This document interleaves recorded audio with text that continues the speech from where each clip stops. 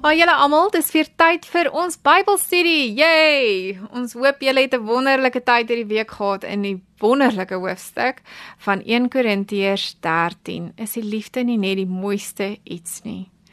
1 Korintiërs 13, vers 13, sê vir ons, nou bly geloof, hoop, liefde. Hierdie 3, maar die grootste hiervan is die liefde. En dit is waarmee ons hierdie week wil afsluit. Gee gou vir jou gesin 'n high five en sê vir hulle, geloof, hoop en liefde vir jou. Wat kan julle alles onthou van 1 Korintiërs 13? Ek onthou dat ons gesels het oor die liefde, wat die belangrikste ding is. Dat liefde iets is wat baie mooi is en mooi goed veroorsaak tussen mense. En dat ons die liefde kan opgebruik nie, en dat ons kan groei in liefde. Maar nou praat Paulus van 3 wonderlike goed wat ons kry in ons Christelike lewe. Geloof, dis wanneer ons glo in Jesus en die woord van God. Hoop, dis wanneer ons glo dat dit wat die Here vir ons beloof het, waar gaan word in ons lewens, en dan waaroor ons die hele week gesels het, die liefde.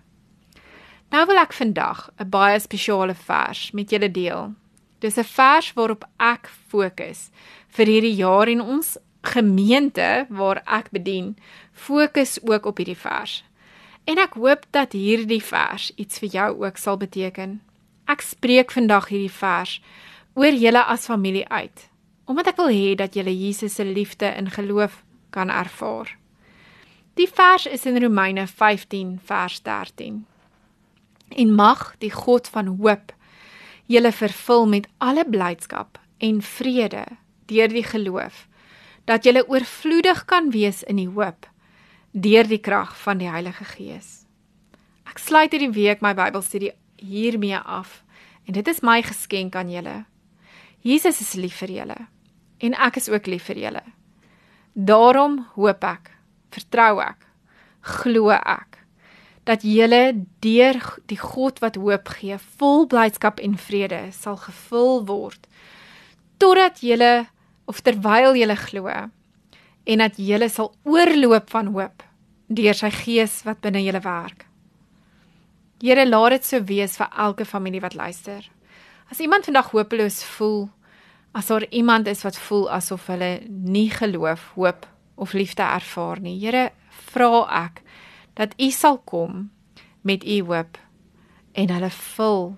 Ek bid dat hulle vrede nou ervaar waar hulle is en dat hulle blydskap oorvloedig sal wees. Dankie Here, vou hulle toe met U liefde, raak hulle aan daar waar hulle is, in Jesus naam. Amen.